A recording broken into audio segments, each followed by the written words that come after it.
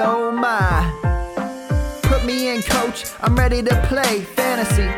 I know I turned 2 in a day, but the lace isn't hot in my veins. I can turn 2 in every way, so I turn to YouTube today and smash play. I'm prepared to listen. The X-Fippin' whip got me looking way past the pitches. Statistics all that I know, and I know that who is on first, he can say I'm ready to go.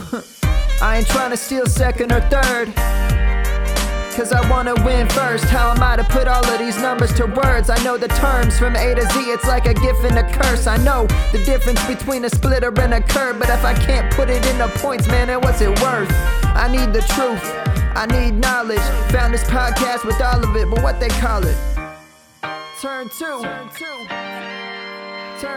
What it do? Hey everybody, welcome back to the Turn 2 podcast. We are back today, finally getting into the outfield. The start of our 50-hour marathon of going through the outfield, like every other podcast, starts now with special guest Justin Mason.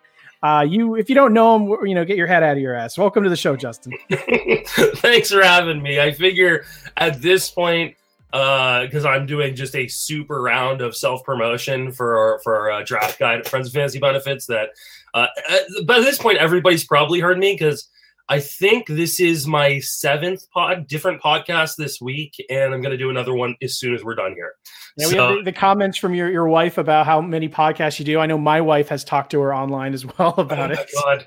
She's like gathering either a mob or some sort of wife support group, because it seems like every fantasy analyst's wife has contacted her in the last month or so.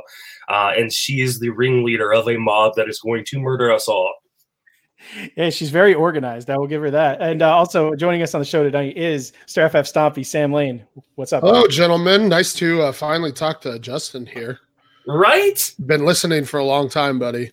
So wait, so they don't introduce you as Scott Fish Bowl champion? Is that because it's a baseball podcast? Or? Yeah, well, I think it's more because we're a year removed and people got sick of it. But I'm finding ways to keep myself relevant. There may be a leotard or unitard video coming out at some point this football off season. Well, here you can use this as a cautionary tale for the Great Fantasy Baseball Invitational, because we got the invites. We're like, hey, you got the invite, and I'm Sam. You in this? Yep. No, I'm like, did you apply? No, no. So remember, everybody, if you want to be in it, you gotta apply. Yeah, every year. I mean, because I actually just went and put in one of the alternates today. Though I should probably email and let him know. Every year after the deadline passes, a bunch of people will go, "Oh wait, I want to get in." Well, apply on time. I open it up in August, so it's you got from August to February 1st. Yeah, so, I think I'm just a dummy. You put out the link for the new year, and I think I applied that day. I'm like, I'm going to forget. I'm just doing it now. Yeah, and I mean, people are always emailing me.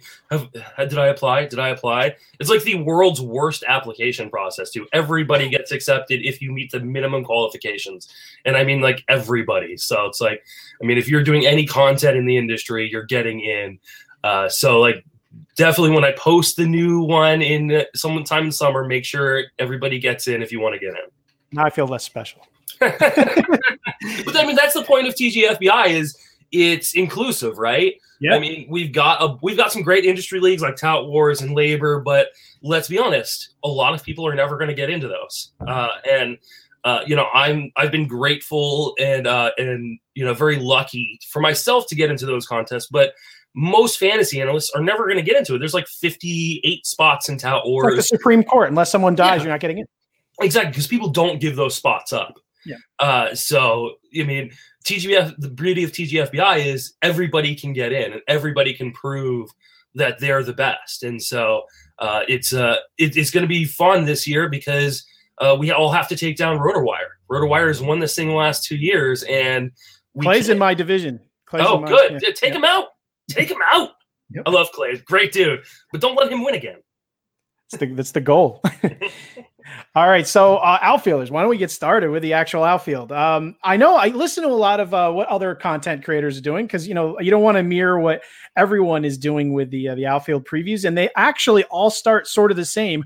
We're not going to spend too much time on the top three. So, we're going to spend some time on a little bit the top three, only because this happened to be a trendy topic online, and we're not going to actually spend a lot of time, folks. We're not going to waste a lot of your time here. But there seemed to be like a mob of people where the Acuna seems to be the consensus number one amongst most people. And then you have the group of Mike Trout guys like, what are you, insane? Of course it's Mike Trout, which you can understand the argument. Year after year after year, Mike Trout is awesome. And year after year after year, you have that one guy everyone wants to draft over him. And it usually doesn't work out the way it's supposed to. I know that you, Justin, are a Trout guy, and I usually am. This year, I'm actually going Acuna in Roto only, not points. Points is Trout. That's a totally separate thing. But in Roto, and this is kind of the point I've been bringing up, and I want to get your guys' thoughts on it. I mean, Mike Trout, I love him. He only had 11 steals last season, which I know he had a little bit of an injury as well. But in 2015, he had 11, 2016, 30, 2017, 22 of 26, 2018, 24, 26, and then last year, only 11 of 13. I don't expect there to be a bounce back from that either, though, because, I mean, you bring in Anthony Rendon, who's batting behind him. Why are you going to be stealing many bases when Anthony Rendon has a bat in his hand? I don't see him doing that, especially as Trout's getting older. He's very important. I just think it's going to be one, like many speed guys. It's one of those things I don't really bet on coming back. And if you look at his numbers and you take all the stolen bases away, it becomes JD Martinez, which is still fantastic.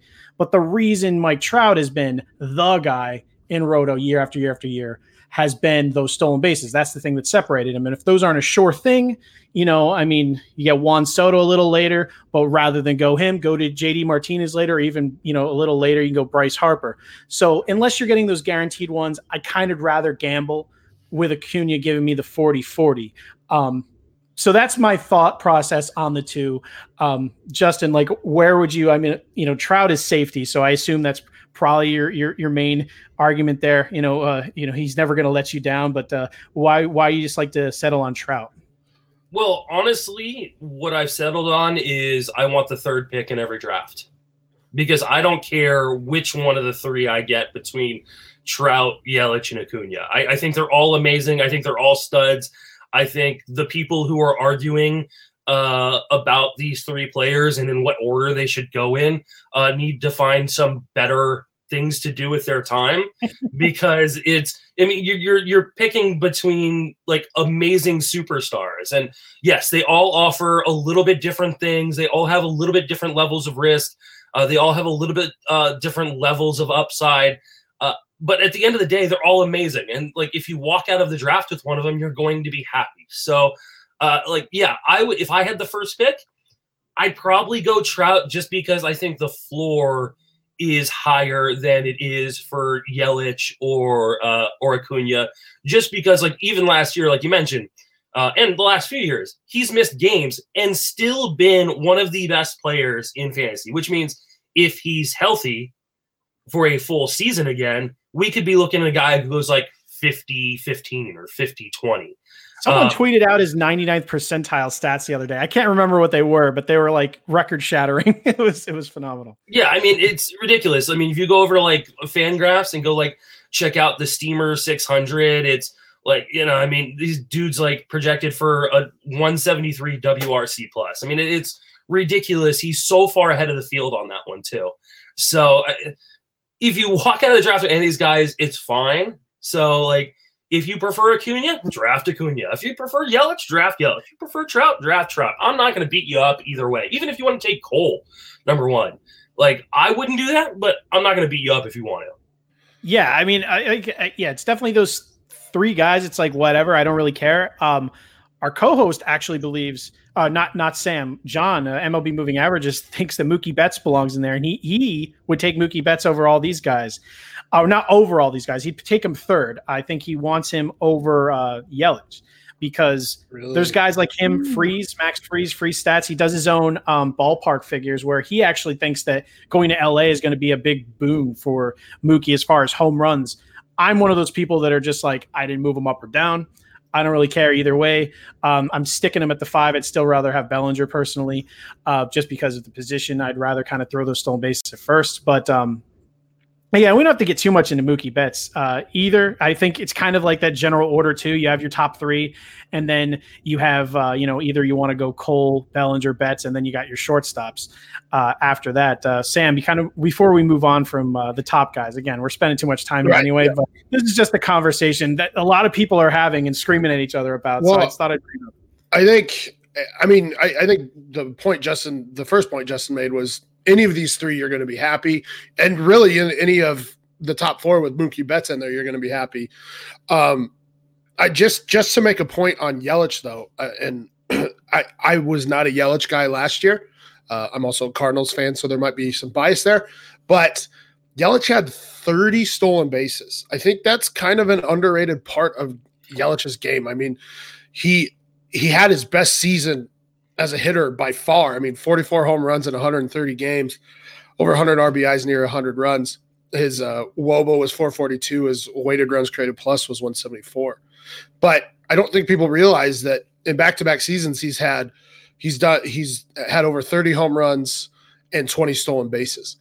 So that's something that you need to take into consideration here. The main thing with him is just the injury. The whole season, there'd probably be tons of people taking him one over. He's probably the consensus 3 only because of injury. But again, it's 3. People take him 1 now anyway. So we're talking about 3, and you're taking him like the average ADP is 2.46 on NFBC, like 0.1 behind Mike Trout. So it's not like you're talking a gigantic difference here. Yep. All right, so moving on past the ridiculously obvious picks of the top 4.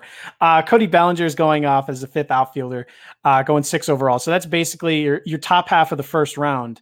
And then you typically have your shortstops going off. And then you got Juan Soto going around 11. And then there's kind of a pretty big dip because then people are going starting pitching heavy. All the third basemen tend to go. And then you get to like Juan Soto, Bryce Harper in that area. Is there anyone that is really comfortable drafting Juan Soto in the first round? I know I made the point earlier about how Mike Trout, I haven't gone him only because if the stolen bases aren't there, I could see him putting up like a JD Martinez type numbers. And that's actually a bigger reason for me not to draft Juan Soto. For the same exact reason. It's just price-wise. I know he gives you some stolen bases, which some people are worried about, but as a Mets fan, I can guarantee you those stolen bases are going to be there for no other reason than they play the Mets so many times. But do either of you in on Juan Soto going in like the first round?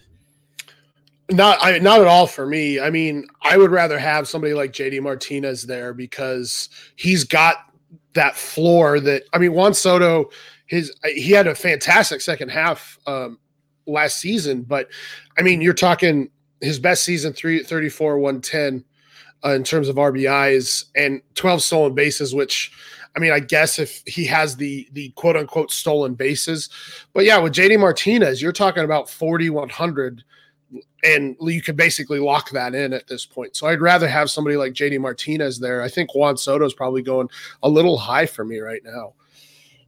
Yeah, I agree. I'm nothing against Juan Soto. I think he's a fantastic player, and I think he actually has a really safe floor.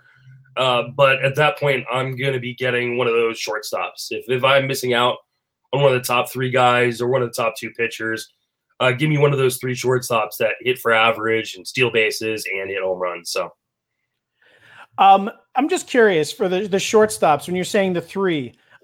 Who's the 3rd you're referring to? I know this isn't the shortstop show. We know Lindor and Story are 1, 2. Are you referring to Bregman or Jose Ramirez is their 3rd? Turner. Oh, Turner. Oh, okay. Sorry. I'm like forgetting Turner like completely right now. Yeah. No. Bregman is not in my first round. I actually have Bregman behind Tatis. So. Gotcha. So yeah, after Juan Soto, there's a pretty big drop off there. And then you get to Bryce Harper, Starling Marte, JD Martinez, Aaron Judge, going like 23, 25, 26, 27 around there. And that's pretty much in a 12-team league. You're looking at that towards like the 2-3 turn or probably like middle of the second round in 15-team leagues to the end of the second round.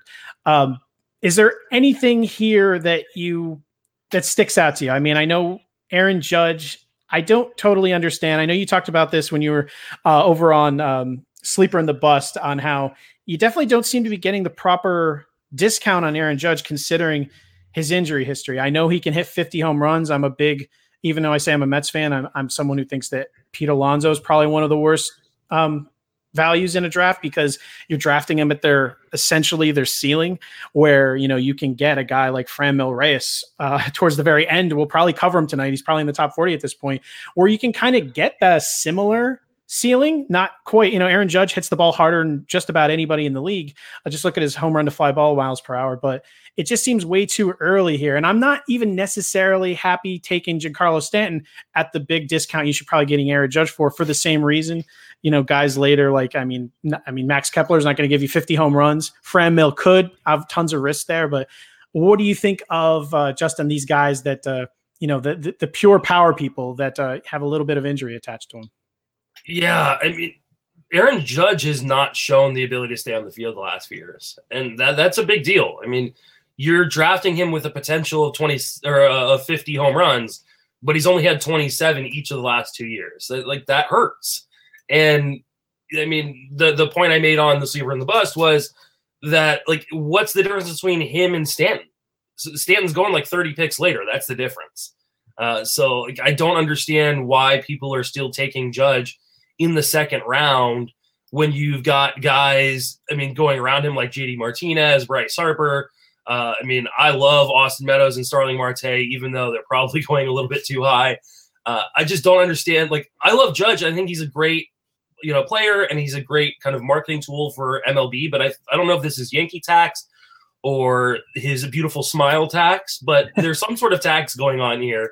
Because he's a giant person tax. Yeah, he, and he's super lovable and people, adore him. But taking him in the top 30 is ridiculous. Wouldn't you argue Stanton? I know Stanton seems like he's super injury prone, but prior to last year, he almost played a full season for a couple of years in a row there. So I'm not sure why he gets the big ding that Judge is not getting.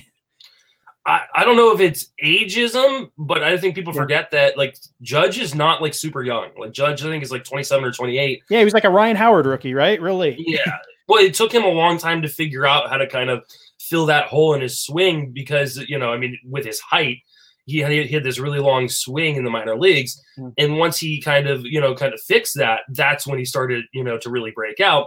But that took a very long time. He fell off of prospect lists because people didn't think he was going to turn into anything other than Kyle Blanks.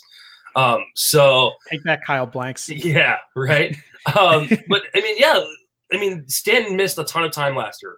Granted, he only hit 3 home runs, only played in 18 games. But like you said, 158 games the year before that, 159 games the year before that. And I think they have similar ceilings. So why am I going to take the guy that's going, 20 or 30 picks higher? All right, before I send this to Sam, let's throw one more guy. I know I prodded Franmil Reyes, but if you're considering Judge as at around 27, or, then you said we're talking about Stanton's going at 62. Why wouldn't anyone consider Jorge Soler at 93, who I know we're going out of order, but introduce him right into this?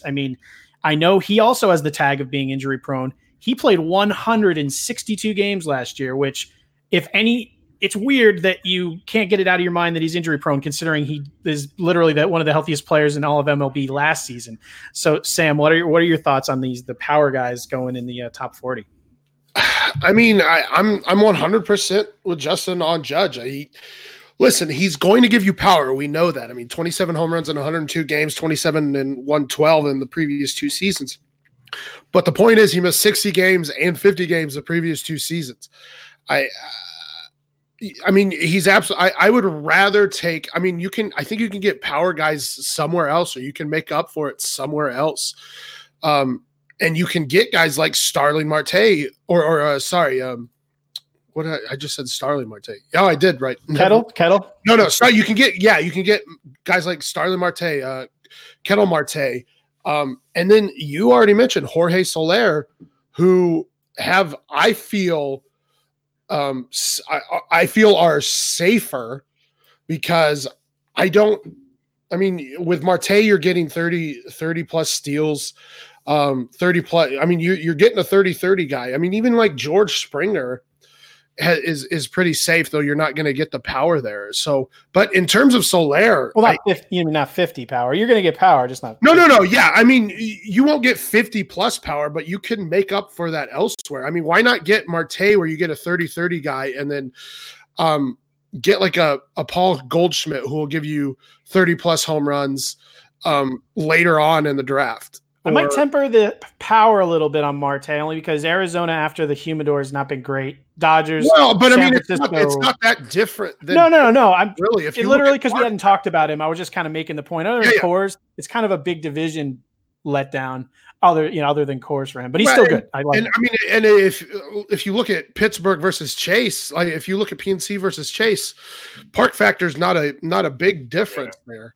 No. I didn't mean like home for home. It's more of a division thing. You don't. No. I agree. Yeah, I mean, because you do have to play in San Diego, and though I kind of disagree with our friend John about Mookie Betts going to LA because that seems to be more of a pitcher's park. But that's has to do. Again, plug Max Freeze here. He has it on his website, Freeze Stats. He has his own park factors where there's certain park factors for batting average and for home runs, and they think for Mookie with the way he hits the ball and his batter ball profile that he'll hit more home runs in LA. It's a theoretical thing, but again, it's not enough of a needle pusher for me. It's interesting because Rudy Gamble ran his projections with Mookie. And he dropped him from the number 5 player to the number 17 player. Ooh, that's something. So that's a huge difference between two projections. Yeah. Both guys very, very smart. Both guys very, very good players. So it tells you that even the numbers guys can't agree on certain things. I guess the thing for me is I throw the park factor for home out the window, and I just think, he's going the same thing I just said for Marte. Now he's got to play. Not only is he coming to LA, and if you want to call it even or worse, he's got to go to San Francisco. He's got to go to San Diego. It's not fantastic. I mean, again, I'm not moving him up nor down, but I definitely don't see the reason to move him up. I could only see a reason to move him down, but it's not enough for me to move him down. And let's be honest, the difference between the number 5 player this year and the number 17 player this year, it's not that big. No. The first 2 to 3 rounds of fantasy drafts are stacked this year. So I mean, they could both be right, just running different, formula evaluations. Yeah, which brings me to my usual point I bring up once per episode. Rankings are stupid. ADP is stupid. Roster construction is the only thing that matters. The player, as soon as you make your first pick, your rankings should change considerably. As soon as you make your second pick, your rankings should change considerably. All right, so back to the point, though, is yes, you do have guys later who have put up 40-plus home run power. Soler had a phenomenal second half of the season last season. But, I mean, I'll throw Joey Gallo in here. I mean, if you're looking for a guy that's going to do what Aaron Judge does and get for home runs and get injured. Yeah, there you go. But I mean, in 2017 and 2018, he played 145 and 148 games, 40 plus home runs in both of those seasons. What was his batting average? What? Yeah, exactly. There's a you're breaking. No. I agree. But and it's obviously built in there where Joey Gallo's the 23rd outfielder going off the board. And Judge is 9th and Giancarlo is 16th. I think the point is you can make up for some of that power late, but something like steals, yes. Something like a 5-tool player is going to be hard to get that late. That's why Starling Marte is more interesting to me than Judge and Giancarlo a little bit earlier. That is one thing where I support where Marte and Meadows are going. I know it seems like they're being drafted at their ceiling, which they probably are. But if you whiff on stolen bases early, if you don't get one of those top guys, if you go a direction in the first round, early second round, where you can't, you haven't really locked those down. I can see trying to lock down Marte or Meadows, which I'm a huge Meadows fan. Everything I saw from him in the second half, he started pulling the ball on purpose, a lot more. I think he hit 17 of his home runs in the last 50 games, and he pulled the ball 14% more in that span. His home run to fly ball was above his career average, but he was a 19.3. In the minors was only 5, which is ridiculous. But as soon as he got traded to Tampa Bay, it went up to 23.8. So it didn't kind of worry me as much. So and he's he hits lefties and righties well. I know injuries are a big deal with Austin Meadows. He was okay last year, but it's something that's in the back of your head. But if you're talking about drafting him instead of like Aaron Judge, and you need to go with your injury risk is a bound for a lot of these guys. So I think that he's a safe bet to not do better. I know that some people think that his current draft pay, and if you look at it, maybe his current draft position requires him to be even better than last year. But I think he can duplicate last year, because I think the changes he made, I think that the batting average will come down a little bit, but I think, he's like a 30-15 guy. And I think that's pretty good in that area if you happen to whiff early in the draft. I love Austin Meadows. Like, no one I don't think was higher, and I'd have to double check that on like the Fantasy Pros ranks and stuff on Austin Meadows as I was last year. Like, I've been a huge fan of his, but like the issues you mentioned are the issues. Like, this dude could not stay healthy in the minor leagues. Like, serious back issues, a ton of soft tissue issues. This is the reason why he fell off a prospect list as well. So, like, I don't think, this price one, I think, like, factors in that he is supposed to grow. Like, he was one of the best players in fantasy last year. And, like, you're expecting him to grow to what? Like, Mike Trout? Like, it's, like, there's not much room he can go up at this point. So, like, I think he can repeat what he did last year, too. And I don't think that the value is necessarily awful. When I make every pick, I tend to want to get someone I think can exceed my draft, the draft stock. And I don't know that Austin Meadows can. So, I don't think he will either. Let me ask you. So Meadows and Springer are going back to back there. Don't want either. Okay. Well, there you go. But of the two, which one would you prefer? Meadows. I would take Meadows. All right. I mean, Springer not only has injury issues, I think we're drafting him off of last year, the career season. There's really only one way for him to go, and I think that's down. And, I mean, you're talking about a guy who has loved George Springer for a long time. He's been my boy for a very, very, very long time.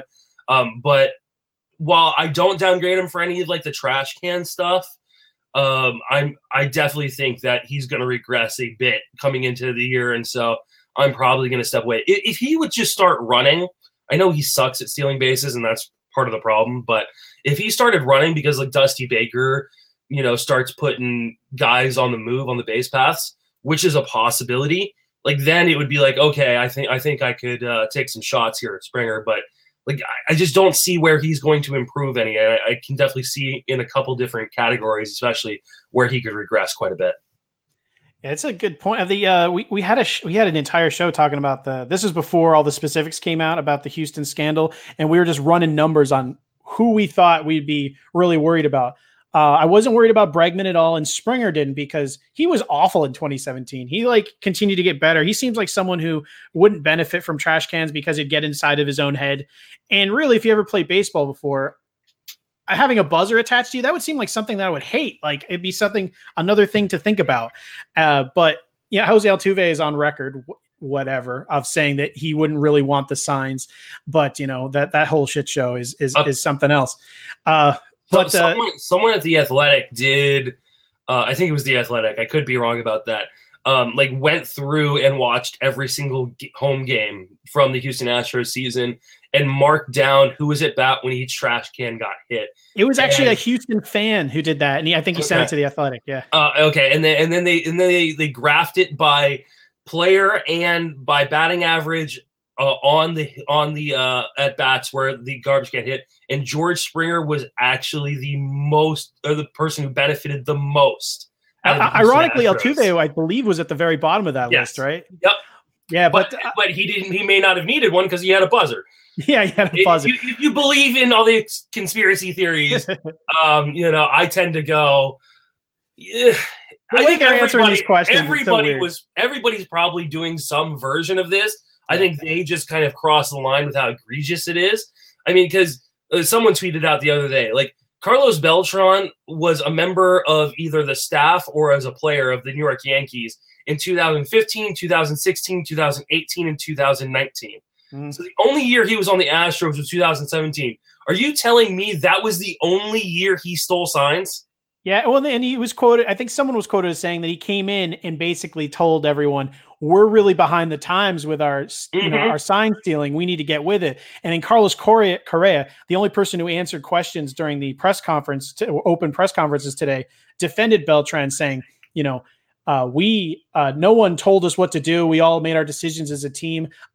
What I'm assuming is he came in, told everyone, "Hey, we're behind the times. We should do this," and everyone went along with it, assuming the entire league was doing it, and it kind of snowballed from there. Not saying it's right or wrong, but the entire it's probably league is doing it. That's the thing. Like, everybody's doing some version of this. Yes, they were just the ones who got super egregious. Yeah, and they went really, really next level. Like, I'm sorry, but like, you don't like leave your bloody glove at the house you just killed someone at. Like, I mean, it was easy to trace this back if someone ever said anything, and so. Of course there's other teams doing the exact same type of thing. That's why the buzzer thing's so interesting, because every team could be doing that. The Astros in general, there's a couple. I'm worried about some of them, but it has nothing to do with the trash cans or the buzzers. I'm thinking that, did it help them in the games? Unlike Jim Crane is saying, yeah, of course it did help at certain points. If it helped, like you looked at the Aroldis Chapman home run, everyone keeps pointing to. Sure, if you know that's coming. It could help, it helps you and you can drive the ball, but there's plenty of players where if Aroldis Chapman literally screamed out slider before he threw it, you still couldn't. But I think that it's not really going to matter from a fantasy perspective over a full season, because I think in the end, these players are really good. If you take them away, they're still going to be fine over a season. But I think that having this over their head, they're going to be really nervous. There's a ton of pressure on them. So I just think in general, umpires could be really squeezing them this year. There's a lot of factors where I almost in the back of my mind want to ding a couple of these guys at the top, like Bregman. I think Correa has got enough of a discount already where he's going, where it doesn't really bug me. But that is my only concern. I don't think there's going to be any kind of regression other than you said. There's plenty of reasons to have already dinged George Springer, which is why we opened this conversation. And yeah, none of the stuff we've talked about is really a reason to ding him, in my opinion. Exactly. So moving on here, we have stolen bases. How do you feel about the stolen bases in general, though? Just Justin, is it just a general the roster construction thing for this season? Is this something where you don't go death by 1,000 paper cuts by going with like Austin Meadows if you miss out? If you don't want to go that direction, are there just people where you try to, in like a roto format, are you trying to grab a Villar? Or if you whiff early, are you just trying to collect your 15 or 20 from a few different guys, like trying to pick up Laureano or people like that going out? Honestly, the way I look at drafts is every draft is a puzzle, and it can go together a million different ways. And so I just take the best play, especially early in a draft. I just take the best player available. I don't worry about position. I don't worry about what categories they fill, because there are players all throughout the draft that can help me kind of retweak the puzzle and fit everything together. And that's what I'm looking for, balance at the end of the day. But really, I'm just looking to fill up stat categories early. And so if stolen bases in the category that I hit early, I mean, I usually do. But there are plenty of times where I walk like out of a draft, like let's say, Jacob deGrom falls me in the first round, then I hit JD Martinez on the way back. Like, I'm not going to feel bad that I don't have any stolen bases going in the third round, and I'm not going to freak out. The fact that there are less stolen bases means you need less of them to compete. So the idea that you need to like, oh my God, I don't have stolen bases. Now I need to take all of these guys right in a row to get them, or I got to take all these risky guys right here in, the 10th through 14th round is silly. And you're unbalancing your team, and you're not constructing your roster properly. There are plenty of guys, in the mid rounds that you can get to help you. You don't need as many stolen bases as, you don't need to go get Jonathan VR and then go get another big stolen base guy so you make sure you're leading the pack. You're trying to finish second or third in a category that isn't going to have a lot of separation to begin with. So don't freak out. Know that you can get those guys later. Wise words. Anything to add before we kind of move on here? I know you're being a Cardinals/Rockies fan. We're about to get into Charlie Blackmon. If you want to lay in on him, because he's literally a guy I don't think I've heard anyone talk about. He's just the speed kind of left him, and he's just kind of sitting there at a good, valuable spot. You take him or leave him. So, Charlie Blackmon's up, then George Springer, Whit Merrifield at 53, Eloy Jimenez 54, and then Victor Robles going around 60. So, yeah, I mean, just my little, I guess, thing on stolen bases is I usually use it to tip the scale if I'm between players. Like, okay, well, Austin Meadows gets only 12. Starling Marte gives me 30. I'm probably going to go with Starling Marte just because Marte will give me those 30 stolen bases. And that's how I generally look at it. I'll try and get one big guy like Villar, if that's who we're talking about. But other than that, yeah, I think I just use it as more of a tiebreaker than anything. In terms of Charlie Blackmon, yeah, he doesn't have the speed, but I mean, he's had 4 straight seasons of basically 30 plus home run or 30 plus home runs, 100 plus runs. Now his inability to steal really has been declining since 2015. Definitely hurts. But his power numbers and his run numbers definitely help here. And he doesn't look to be slowing down at any point. This Rockies roster is pretty stacked up top, so he's still going to get plenty of chances to score. But yeah, I mean, again, this is one of those situations where if you like floor, Charlie Blackmon might be your guy, but maybe you're swinging for the ceiling here, and Eloy Jimenez might be a guy that you're going for. So you say Eloy, I would argue, I already brought him up, like Ramon Laureano going like 20 picks later. Oh yeah, and that's fine. I'm just saying, like, in this range where it's like Charlie Blackmon with 30 plus home runs, 100 plus runs, and then like 70 plus RBIs, or Eloy Jimenez, who could do a 30 plus 100, and I don't know if they're going to do that in that lineup, because that lineup's kind of rough. But I think that's the point, is Charlie Blackmon's going to have the floor, but he does not have the ceiling anymore that he once had. I want to get your thoughts, Justin, because again, Charlie Blackmon seems to be like just that boring guy who's just sitting there and everyone announces him on their shows and no one actually stops and parks and talks with him for a bit. I mean, he still has an 80 grade beard, which is important. I mean, that's at least the 6th fantasy category, in my opinion.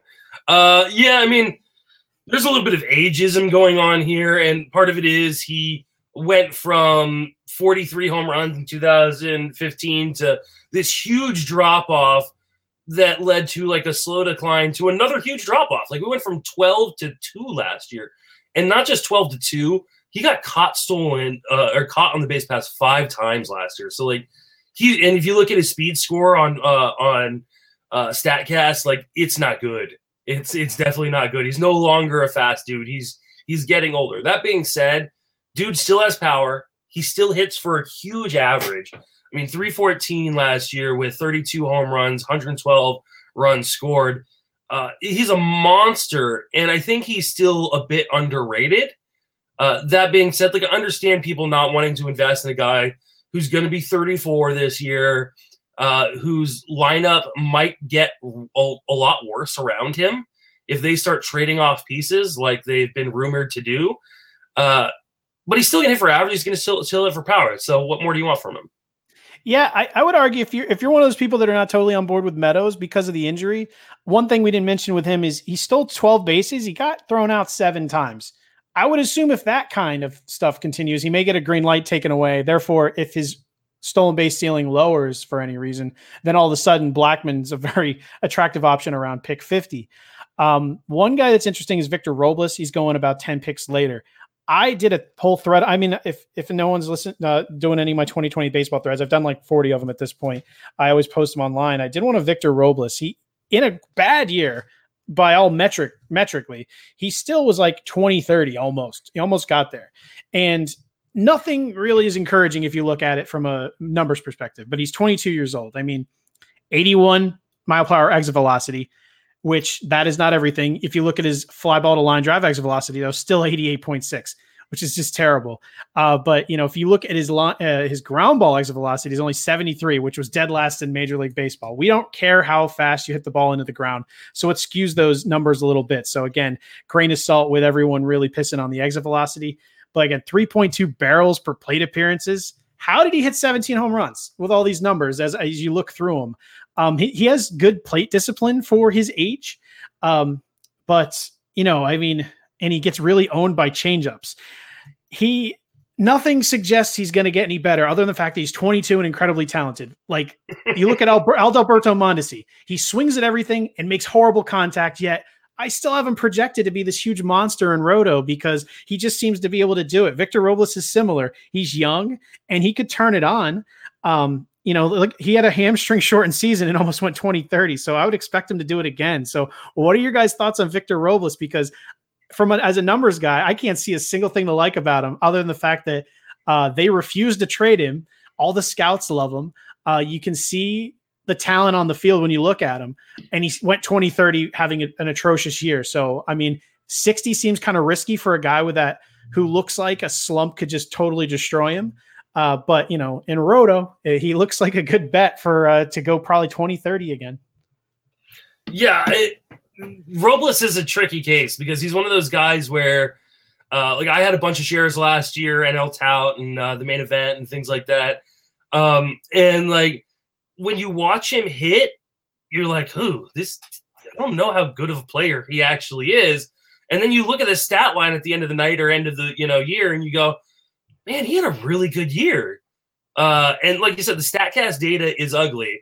But I guess one of the things like Paul Sporer, my podcast partner, kind of talked me into taking him on our labor team was he's like, listen, if the StatCast data was this bad and his overall stat line was that good, imagine when that stuff kind of comes up. He's still 22, still growing and, filling out a little bit.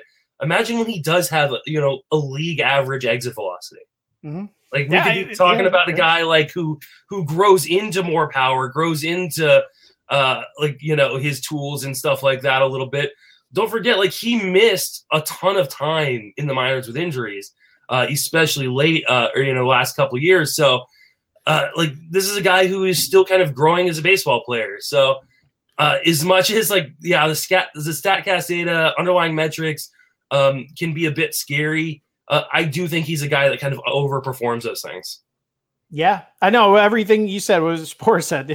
If he can go 20-30 being trash, imagine if he figures it out. And most people think he will. It's that appears to be his. If you want to look at a floor, that appears to be his floor because he can't bat metrically much worse than he did. He reminds me a lot of prime Carlos Gomez. Yes. Yes. Perfect. Right. He was like a first rounder. Yeah. The end of his Minnesota, beginning of his Milwaukee tier. Oh yeah. Carlos Gomez is perfect. I love that. Eloy Jimenez, we kind of skipped over. Most people, I don't know. It's surprising he's going as early as he is, in my opinion, just because there's not a ton to go on here. And it looks like the floor is just too low for him still. And who has thoughts here? Just because he's one of these younger guys, we could talk about him and his teammate, Luis Robert, who I believe Eloy said is the next Mike Trout about a couple of weeks ago. Sam, you want to start us off with the Chicago outfield? All right. So, obviously super hyped last season. Came in and really actually put up decent numbers. Mind you, that White Sox lineup was real bad. Real bad last season. And as a rookie, when you have 31 home runs as a rookie, 79 RBIs in 122 games, you're doing fantastic. We talk about age here. He's only 23. He had his first season in the bigs last season, and played 122 games. But weighted runs created plus is well above average. WOBA's well above average. His BABIP was a little low, so I think that can come up.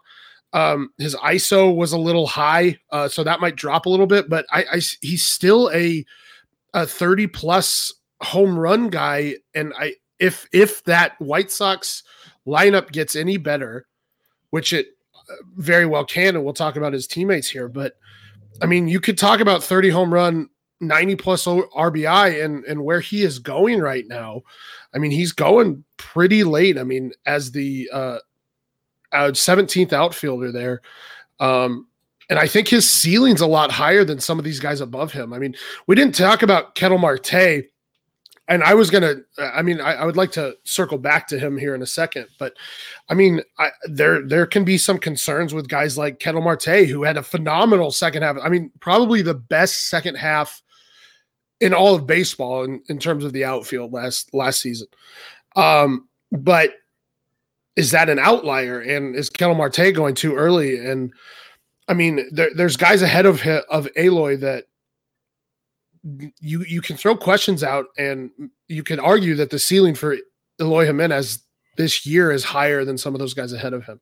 But at 55, where he's kind of going now, you'd rather go that direction than Laureano at 70, or even Marcell Ozuna and Jorge Soler around like 93, 95? Here's my issue with Ozuna, and I could get into this, but it's almost like he's only performed up to standards once, and every other time he's always below expected.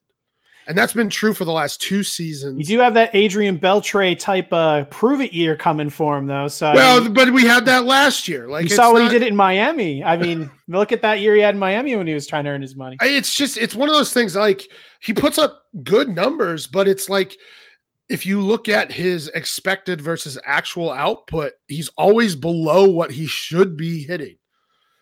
I'm not actually tons of excited. I mean, I know the expected numbers. I haven't drafted him yet, only because I happen to like other people more whenever it comes around to me. Justin, what do you think of Ozuna? Just since we're on him, I know we skipped some people, we could circle back, but he's a guy where as soon as he signed in Atlanta and everyone sees him in that lineup, his ADP shot up and everyone's celebrating who already drafted him much later. Do you have expectations for Ozuna to kind of come out guns blazing in this Atlanta offense this year? I do a little bit. I think there's a real good chance that this is the first year in the last few years that he's actually fully healthy. And I assume that the Braves did their due diligence in terms of, checking out all his medicals and running through all the tests he need to run. Because I think that's what's really held him back from, kind of returning back to that 2017 form that we saw in Miami. Not to mention, like, he out of nowhere stole 12 bases last year. Like, I don't understand people giving Juan Soto credit for all of a sudden stealing a bunch of bases that he had never shown the ability to do in the minors or the majors, but we're not going to give Ozuna the same credit for. That being said, there's obviously a low floor because we've seen it. I mean, if you've seen him scale that wall in the outfield, missing that ball, like, he obviously can miss a lot of things. So, including time. So, like, there's a low floor, but I think that's what the price is. It's kind of built into the draft day price. So, if he's healthy, I think he can hit 35 home runs and hit like 270, which is pretty damn good for a guy going where he's going. The reason I'm skipping him, I mentioned 2 names a whole bunch, so we might as well talk about it a little more. Ramon Laureano, I mean, he strikes out a lot, but he only walked like 5.6% of the time last year, but in the minor leagues, he was basically over 10% always. So he's shown the ability to take walks. When he came up in his rookie season, he did as well. So I'd expect that to go up, which should help overall. The thing is that he increased his fly ball, decreased his ground ball, and he had a shin injury. So I just think that in someone who was a big hyped up guy preseason last year, he started off a little slow.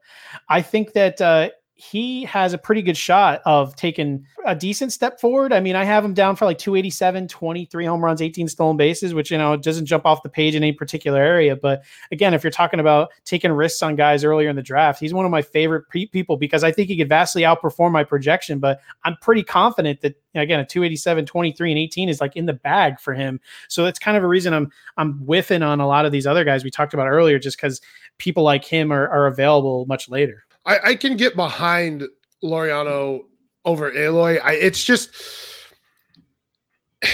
like I said, I think ceiling for Eloy is higher than some of these guys we're talking about. I mean, I think do you think his ceiling is higher this year though? I could definitely see it like 20. If we were betting on 2021, I think I'd talking about Eloy ceiling. Yeah, but in 2020, you know what Eloy did after August 1st? He hit 308 with 14 home runs and 225 plate appearances. If you don't think his ceiling is JD Martinez in 2020, you're wrong.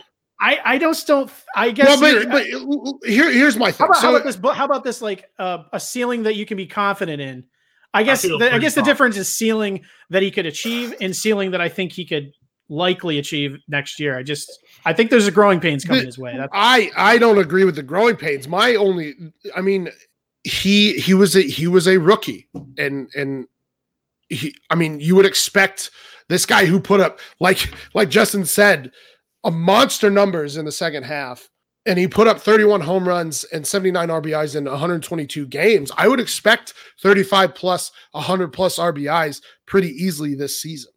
I would never bet against it, but I think that where you're drafting him, there's plenty of room for profit. I think there's a lot of room for regression too, because pitchers are going to be a little more onto him. The 27% home run to fly ball ratio is a little bit of an issue because he doesn't quite hit the ball hard enough to be in that upper echelon near 30. He definitely hits the ball well, but you have guys like Michael Conforto, Vladimir Guerrero who hit the ball hard but are more line drive guys. He put the ball in the air like almost 50% of the time, which is a little higher than he did mostly towards the end of the minors. I know he's up in that area in general though, but the 27% home run to fly ball ratio is a little iffy. I just think that again, this is just a matter of, I don't have a problem taking him. It seems like banking on that is probably not something I'm comfortable with. If he did it, I wouldn't be surprised. Him going above that, I'd be very shocked in 2020. So I think that there's more likelihood he underperforms his projections than overperforms them. Why are you more confident in Laureano though? I think everything that I saw from him growing from his first 2 years, he made kind of proper steps, and I can see his walk rate going up from what I saw in the minor leagues. So I think that there's a decent amount for him to improve much more than what we showed last year, especially with the shin injury. If he's healthy, I could see him definitely. I'm confident he'll outperform my projection, where I think Eloy seems like a decent bet to be really good, but I think that there's a higher percentage chance of him hitting the under, and I think there's a better chance of Laureano hitting the over just on my personal projections. It's close. I have them ranked right near each other. Yeah, I disagree on that. I don't think Laureano one has the type of power to go like 30 home runs, and I think he's probably going to repeat what he did last year, which is great and fine considering where he was drafted. But like he regressed defensively, which could be a problem if he continues to do that. The walk rate was concerning. And just because you show a higher walk rate in the minor leagues with really, really crappy pitchers doesn't mean that that's always going to translate to the major leagues. And we got a pretty darn good sample of what he does at the major league level. And like a 5% or 6% walk rate doesn't help him steal bases, which is, the asset you're really looking for from a guy like that. So I like Laureano, and I actually do think he's safe, but he does not have this near ceiling of Eloy Jimenez. I agree with that. I think there's a difference between, in my mind, I guess, because I'm more risk averse of what I consider a true ceiling and what I consider the ceiling that I actually think they're probably going to get in redraft. And if you don't believe in the walk rate going up, like in 2018, his walk rate was 9.1. Granted, that was only in less than 200 plate appearances. So when I just see that, I just look, and you look at his minor leagues, I'm expecting him to kind of take that next step forward. If he doesn't, you're absolutely right. He'll need to do that in order to kind of deliver the next step. He has a very good shot at doing that. I mean, his floor is what, like 20 and 15, batting like 265. What would you consider Eloy's floor? I mean, I would say that Laureano's floor is less than the stolen base part, considering he only stole 13 bases in the majors last year. But I think Eloy's floor is probably 30 home runs and 265. I'm on board with that. I mean, I think his floor was what he did last year. I think in Laureano's credit, he only stole 13 bases, but I mean, he did that in like 434 at bats and with a shin injury part of the way. So I do think that, whatever. Again, these are people I have ranked literally in my own personal rankings back to back. So I don't know why I'm arguing against myself. The A's aren't a team that like push it on the base paths either. They were like 26th or 25th in baseball and in stolen base attempts. So like they're not a team that's necessarily going to let him just run wild either. That being said, you're right. He did what he did last year in 123 games. So if he stays healthy, I mean, you can obviously bump up those numbers. I would feel safer projecting kind of a repeat of last year, which is a good player, like a really good player, and one that deserves to be drafted where he is. But I don't think he's better than Eloy. From the very beginning, I don't think he's better than Eloy. When I even said 2021, it's a slam dunk for me. I think Eloy, if he has any issues at all, cranks him out by then.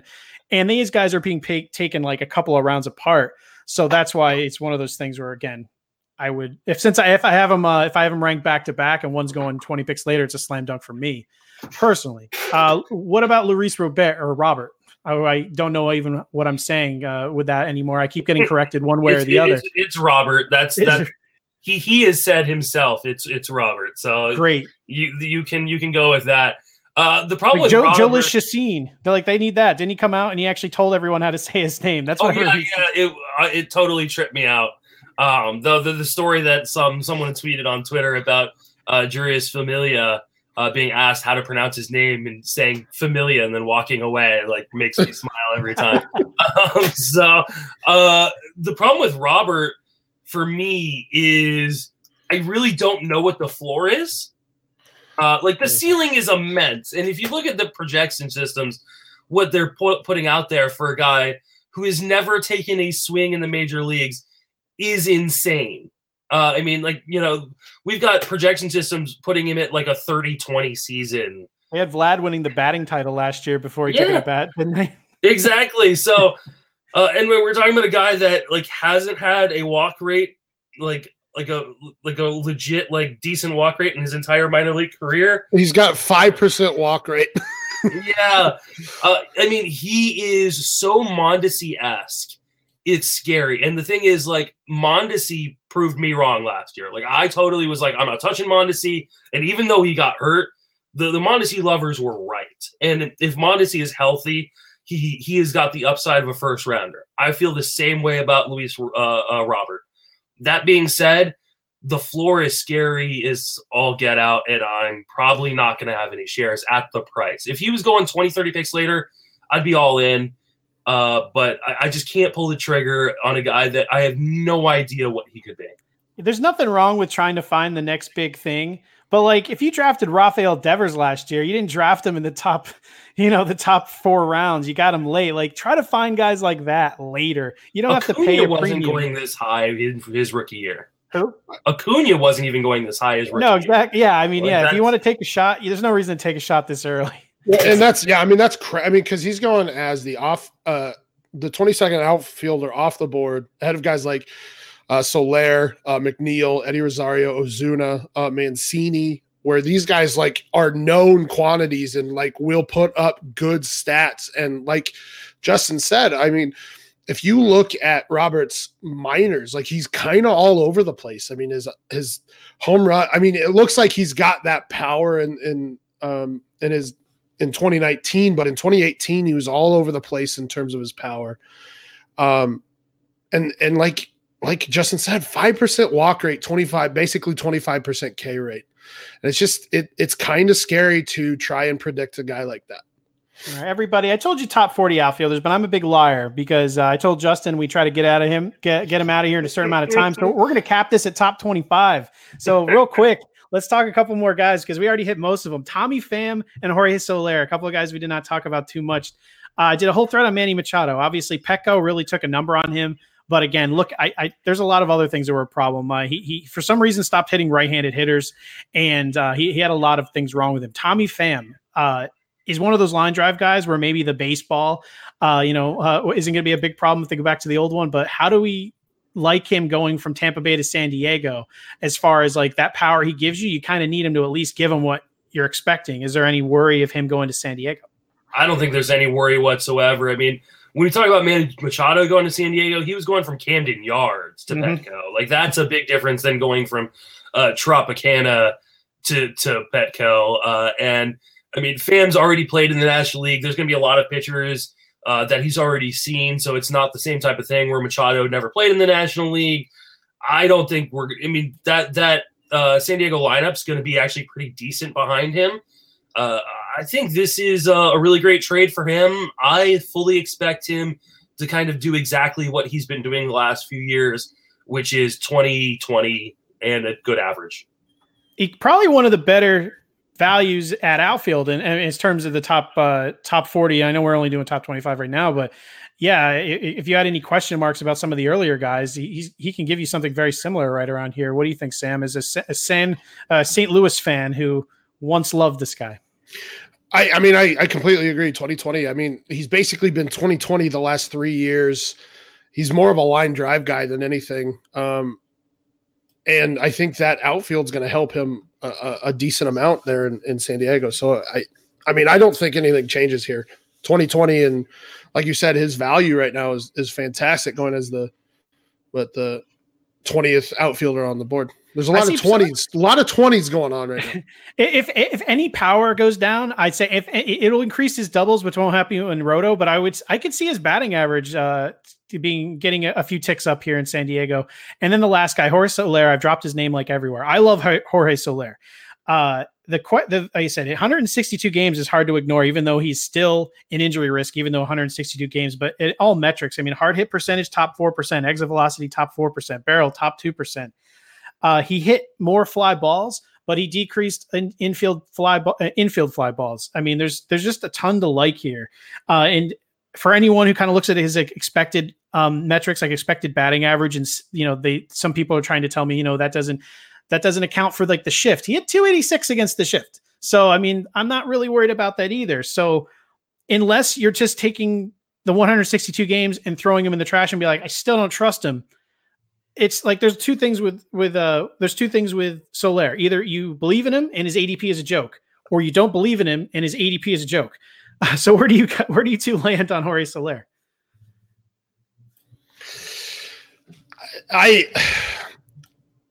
I'm concerned.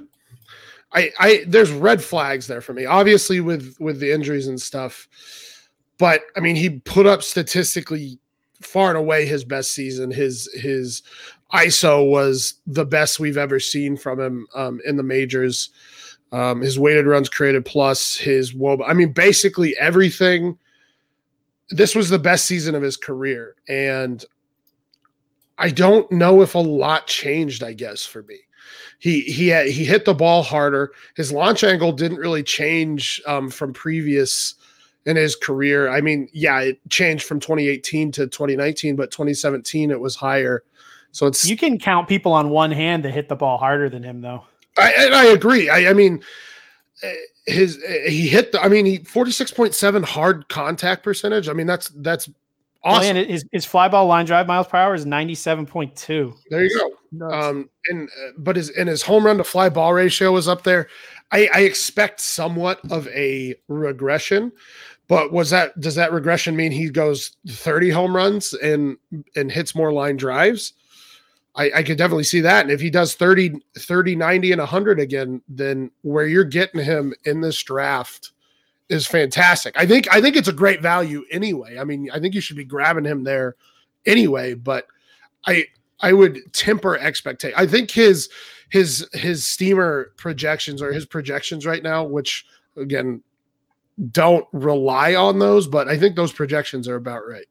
What do you think, Justin? The only concern for me would be if you believe in the health or not, because if he's healthy, I can't believe his floor would be. It's a screaming value if he plays. If he even plays 140 games, I think it's a screaming value at 93, right? I mean, I think being the DH the majority of the time is going to help him stay healthy, and I think that's the thing that did help him stay healthy. And I think this kind of season from him was inevitable if he ever got full-time playing time. I mean, he just was blocked in Chicago and then had trouble staying on the field. But getting to be that DH really helped save him quite a bit. I do agree, though, that I think the steamer projections, ATC projections are pretty spot on for a guy like him. I think there's going to be natural regression. One, he's playing Kauffman, which is not a great hitter's park.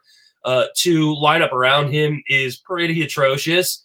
And he is a guy who'll take a walk. So he's not going to like swing at bad pitches. And it's a matter of time before people just don't pitch to him because there's not a lot of guys around him that can force them to do that. So I think 35 home runs in like a 260 average is probably a really good projection for him. And anything you get on top of that is gravy. And yeah, that's pretty awesome considering where you're getting him. Yeah. I mean, I think the power will be a little, I think it's not, this is just a carbon copy to throw out there. I keep telling people his floor, in my opinion, is probably like a typical Chris Davis season. K, not C. Holy crap. Baltimore's still paying him. I don't think you have to say the K, not C anymore. I think at this point, we can pretty much bury Chris Davis with a C. So anyway, that is the top 25 outfilders. Of any of the guys we talked about, is there anything that we didn't really get to that either of you guys want to make sure the listeners know before heading home?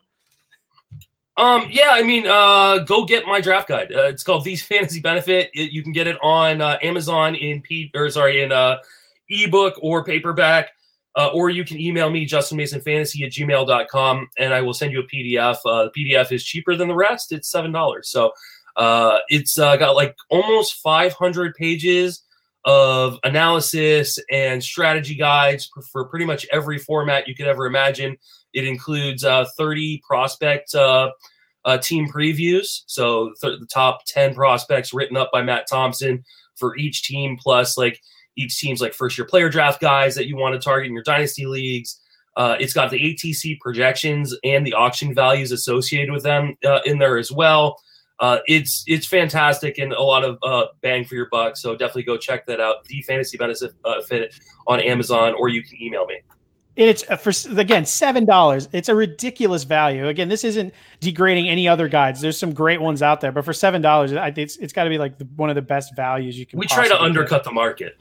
Yeah, you did it. You did it well. So everybody, go get it. They're undercutting everybody for a reason. Take advantage. Yeah, go. I want to add that go buy Justin's guide.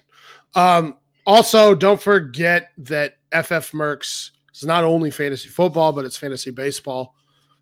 We have analysts available to help you with your drafts, help you with your rosters, decisions like that. So you go to ffmercs.com, check out what kind of consultations we can offer, and figure out what you need to help you win this season. All right, everybody. If you want to yell at me, you can find me on Twitter at Matt Williams, MATTWI77IAMS. You can also find the show on Twitter at Turn2 Podcast. Thank you for listening to the top 25 outfielders. We'll be back next Tuesday to try to finish this up in 2 hours or less. See you, everybody. Have a good weekend. My, oh my. Put me in, coach. I'm ready to play fantasy. I know I turned 2 in a day, but the lace isn't hot in my veins. I can turn 2 in every way, so I turn to YouTube today and smash play. I'm prepared to listen. The X-Fippin' whip got me looking way past the pitches. Statistics all that I know, and I know that who is on first, he can say I'm ready to go. I ain't trying to steal second or third, cause I wanna win first. How am I to put all of these numbers to words? I know the terms from A to Z, it's like a gift and a curse. I know the difference between a splitter and a curve, but if I can't put it into points, man, then what's it worth? I need the truth, I need knowledge. Found this podcast with all of it, but what they call it? Turn 2. Turn 2, what it do? Win leagues, catch out.